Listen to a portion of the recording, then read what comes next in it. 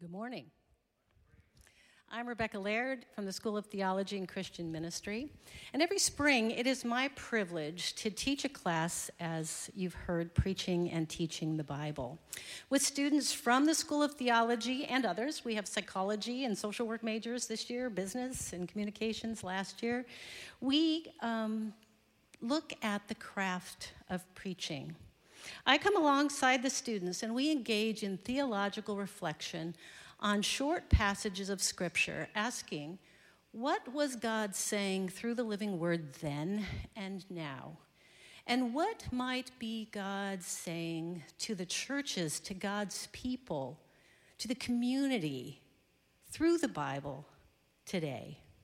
We craft sermons very carefully. They work really hard using the best of language, the best of speaking skills, and we come together to be living, embodied ambassadors to speak on behalf of God's word. We want it to come alive in your hearing. And it's a little different. Faith stories are super important, and sometimes they are used in a sermon to illustrate the truth of the passage. And sometimes they sit off to the side. There's a place for faith stories, and there's a real place also for the word to speak, for the Bible to remain central in the proclamation. And that's what we seek to learn to do.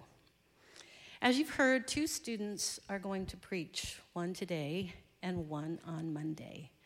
Today, I get to introduce Trevor Tillman, soon to be graduating senior in just a few weeks. Trevor's from San Diego, and he has the gift of faith. He has the gift of encouragement, and he has the gift of preaching. Trevor's been involved in worship arts and discipleship ministries here on campus these last few years. And when he leaves this place, he's pursuing a career as a pastor and worship leader and an entrepreneur and author. You can go to Amazon and look up Unchained, a book of poetry by Trevor Tillman, and get your very own copy. Trevor's life aim is to live out Matthew 5:15. He seeks to be a light to the world, bringing hope where there is little hope. Open your hearts. Hear the word of God through God's servant, Trevor Tillman. Come on, Trevor. Oh,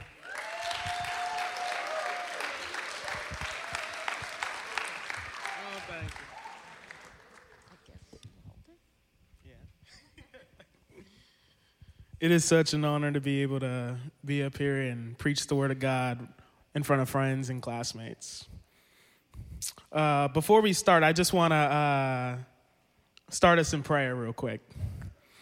Heavenly Father, I pray that your word would not fall on deaf ears, but would fall on good soil and take root in these young hearts.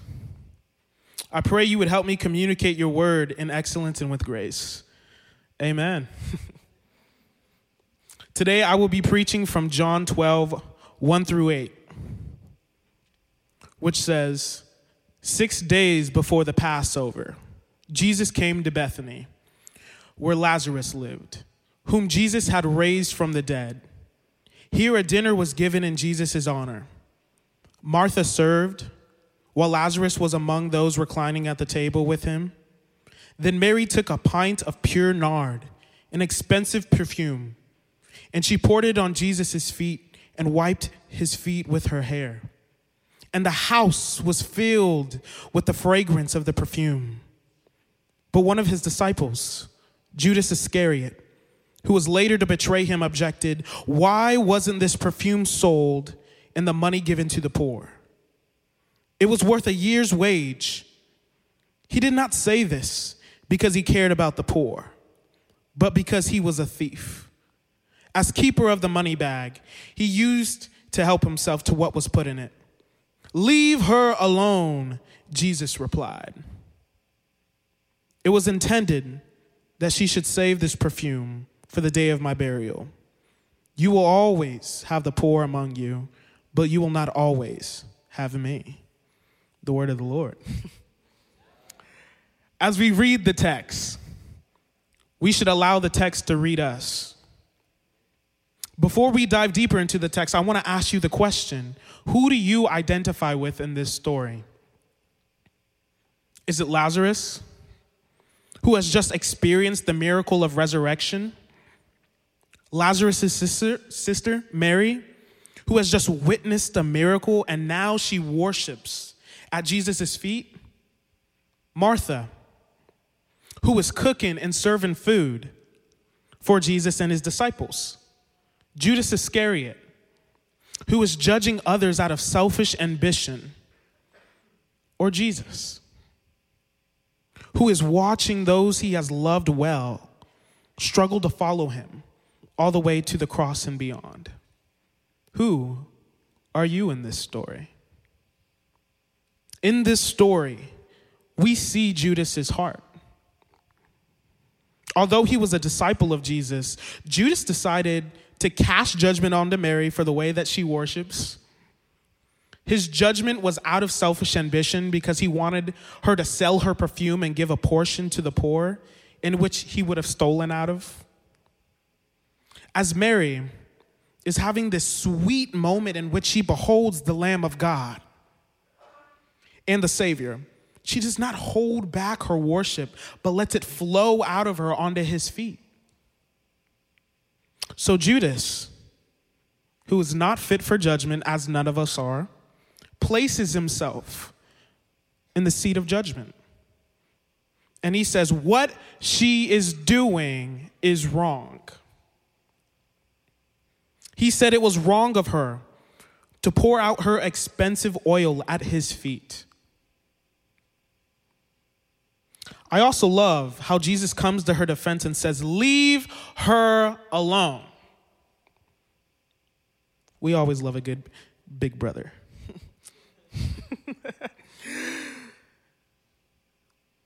So not only does she witness her brother being raised from the dead and the man that did it coming to her home, but he defends her against his very disciple. He stands in between the judgment cast by Judas upon Mary, as he does with us and God on the cross. There will be people in your life who will judge you on how you worship.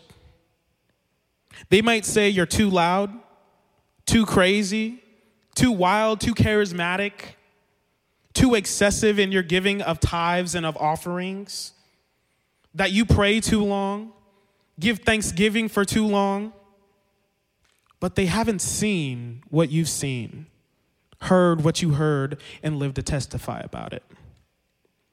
I've had people tell me I'm too godly or spiritual because I pray too long, sing songs of praise all the time in the hallways, refuse to do certain things because I've acknowledged that my body is a temple of God.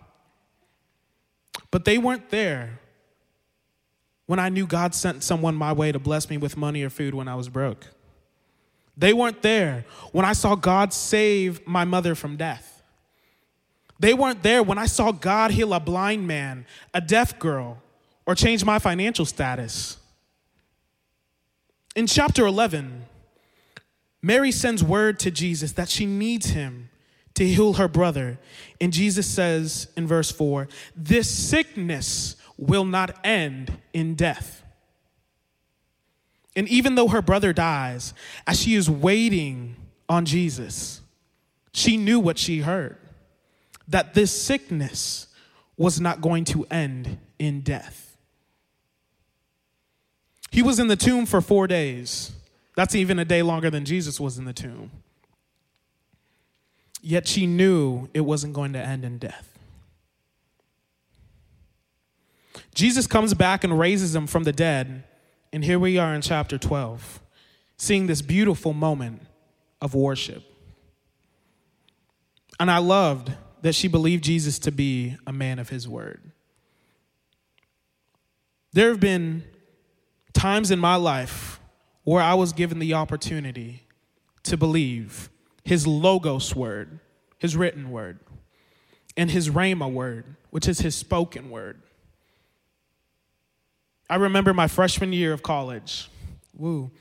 I told the Lord told me to go to college and not worry about the money. With no money to my name, I came to college and witnessed that word come to life before my eyes. At the end of my first semester, I had a wealthy friend's grandparents write a check in my name that paid my tuition. And even though I was in a financially dry season, the Lord brought waters of life and let it rain. The word he spoke brought forth life and provision because I believed it. We have a choice in our affliction. Oh, wait, I'm sorry, hold on. Yeah, we have a choice. In Matthew 6:21, it says, "For where your treasure is, there your heart will be also." Let our treasures be placed at the feet of Jesus.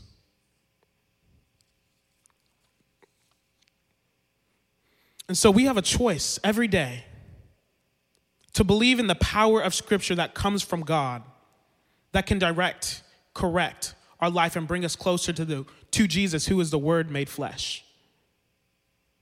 This is what we would consider a kairos moment, which means in Greek, an appointed time or season. You will always have the poor among you, but you will not always have me. It was a moment in time in which she may not get the same moment. He was at her house. So in this kairos moment, she worships and pours the most expensive thing she has at the feet of her Messiah. She didn't pour it because she was afraid of judgment. She didn't pour it because she felt like she had to. She didn't pour it because she was told to. She poured it out of sincere worship and acknowledgement of who Jesus was and said, he is worth it. He is worth the most expensive thing she had and was willing to pay the cost because he is worth it. What are the things in our life that are on the shelf or pushed off to the side that are valuable to us? Is it our family? Our finances? Our car, our career plans, our relationships?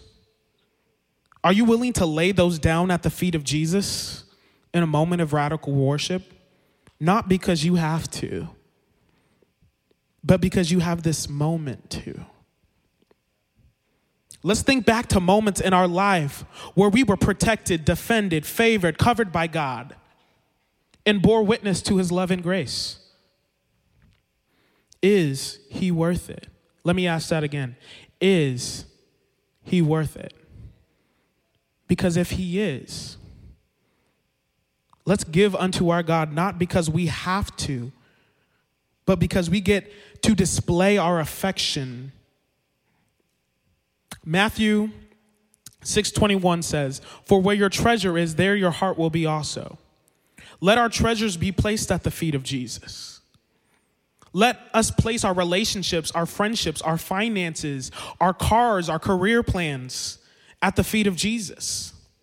For us to experience more intimacy with the one that shepherds our soul, for the one that we call Savior, who has more love, joy, peace, wholeness, and the abundance of life. If you have been waiting or praying for a moment to know God like Mary, your Kairos moment is now. Who are you in this story? Are you Lazarus, who has just experienced a miracle?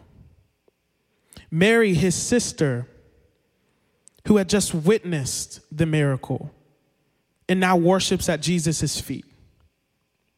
Martha, who is cooking and serving food. Judas Iscariot, who judges the others out of selfish ambition. Or Jesus, who is watching those he has loved well struggle to follow him all the way to the cross and beyond. Who are you in this story?